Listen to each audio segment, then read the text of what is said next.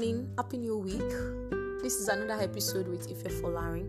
Today we'll be reading Deuteronomy 6 verse 5. I read, "You shall love the Lord your God with all your heart and mind, and with all your soul, and with all your strength, your entire being."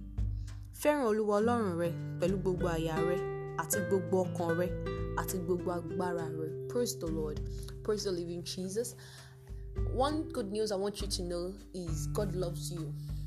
You know, the love has been in existence even before you were formed, even before you were battered, while you were yet sinner before you gave your life to Christ. The love has been existing. God has loved you and He still loves you and He will continue to love you. So the kind of love God has for us is everlasting love. The kind of love He has for us is an unconditional love. The kind of love He has for us is true and pure. So when you understand this, then what God is demanding of you is so little compared to what He has given down for you already. But why is He asking for your heart, your soul, your strength, and your entire being? It's simply submission. Praise God.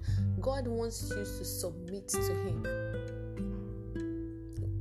Anything that demands your heart, your soul, your body, the whole of you, it means that person wants you to surrender. Praise the Lord. So God is expecting us to totally surrender ourselves to Him. Let us love Him with everything that we have. Let's love Him with everything that makes up our individuals. You know, when you love Him, then you will be able to experience that existing love that He has for you. Praise the Lord. I want you to understand the logic. God has loved you before you were born, before you were conceived, before you were battered, when you were still in the world, before you became born again and all of that. But you acknowledge that He loved you and He still loves you, but you don't have access to that love.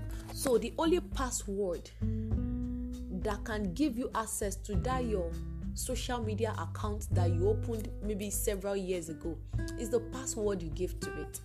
So God is telling you the password to access that love He has for you is you submitting yourself and truly loving Him. Praise the Lord. So you have to reciprocate the love even before you access it.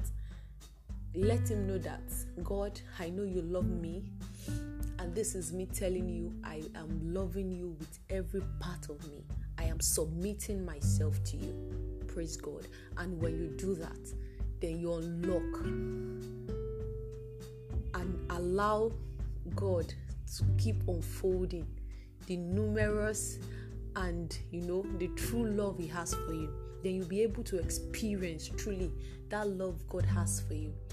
And when you experience the love of God genuinely, you will be able to love yourself as an individual. You'll be able to love yourself as a person. See, God's kind of love is encompassing. It's all encompassing. So it will teach you how to love yourself. It will even teach you how to love others. Remember, He told us that we should love our neighbors as ourselves. So we need to learn to love ourselves and also love our neighbors. But the only thing that can make us love ourselves and love our neighbors truly is to love God and let God teach us and show us how to do it. We can't do it all by ourselves. It can be tiring. It can be overwhelming. But when you experience the true love of Christ, when you experience the true love of God, it will be easy for you to love yourself and to love people around you. Do you know that there are people that doesn't love themselves? They are overwhelmed by things in this world and they feel everything is gone. But when you experience the God's kind of love, nothing anybody is going to say about you that will depress you, because you know that God loves you and truly you love yourself. This is who God says you are. Praise the Lord. I pray the Lord is going to help us. So the bottom line is, for us to access the true love of Christ, we need to submit ourselves to Him by loving Him. And when we love Him, we unfold and open the door to God's existing love for us. Then we can love ourselves and love everyone around us. And I pray the Lord is going to help us as we go this week. His presence will go with us. And I pray that the grace to submit ourselves totally to God, the Lord will give unto us in the name of Jesus.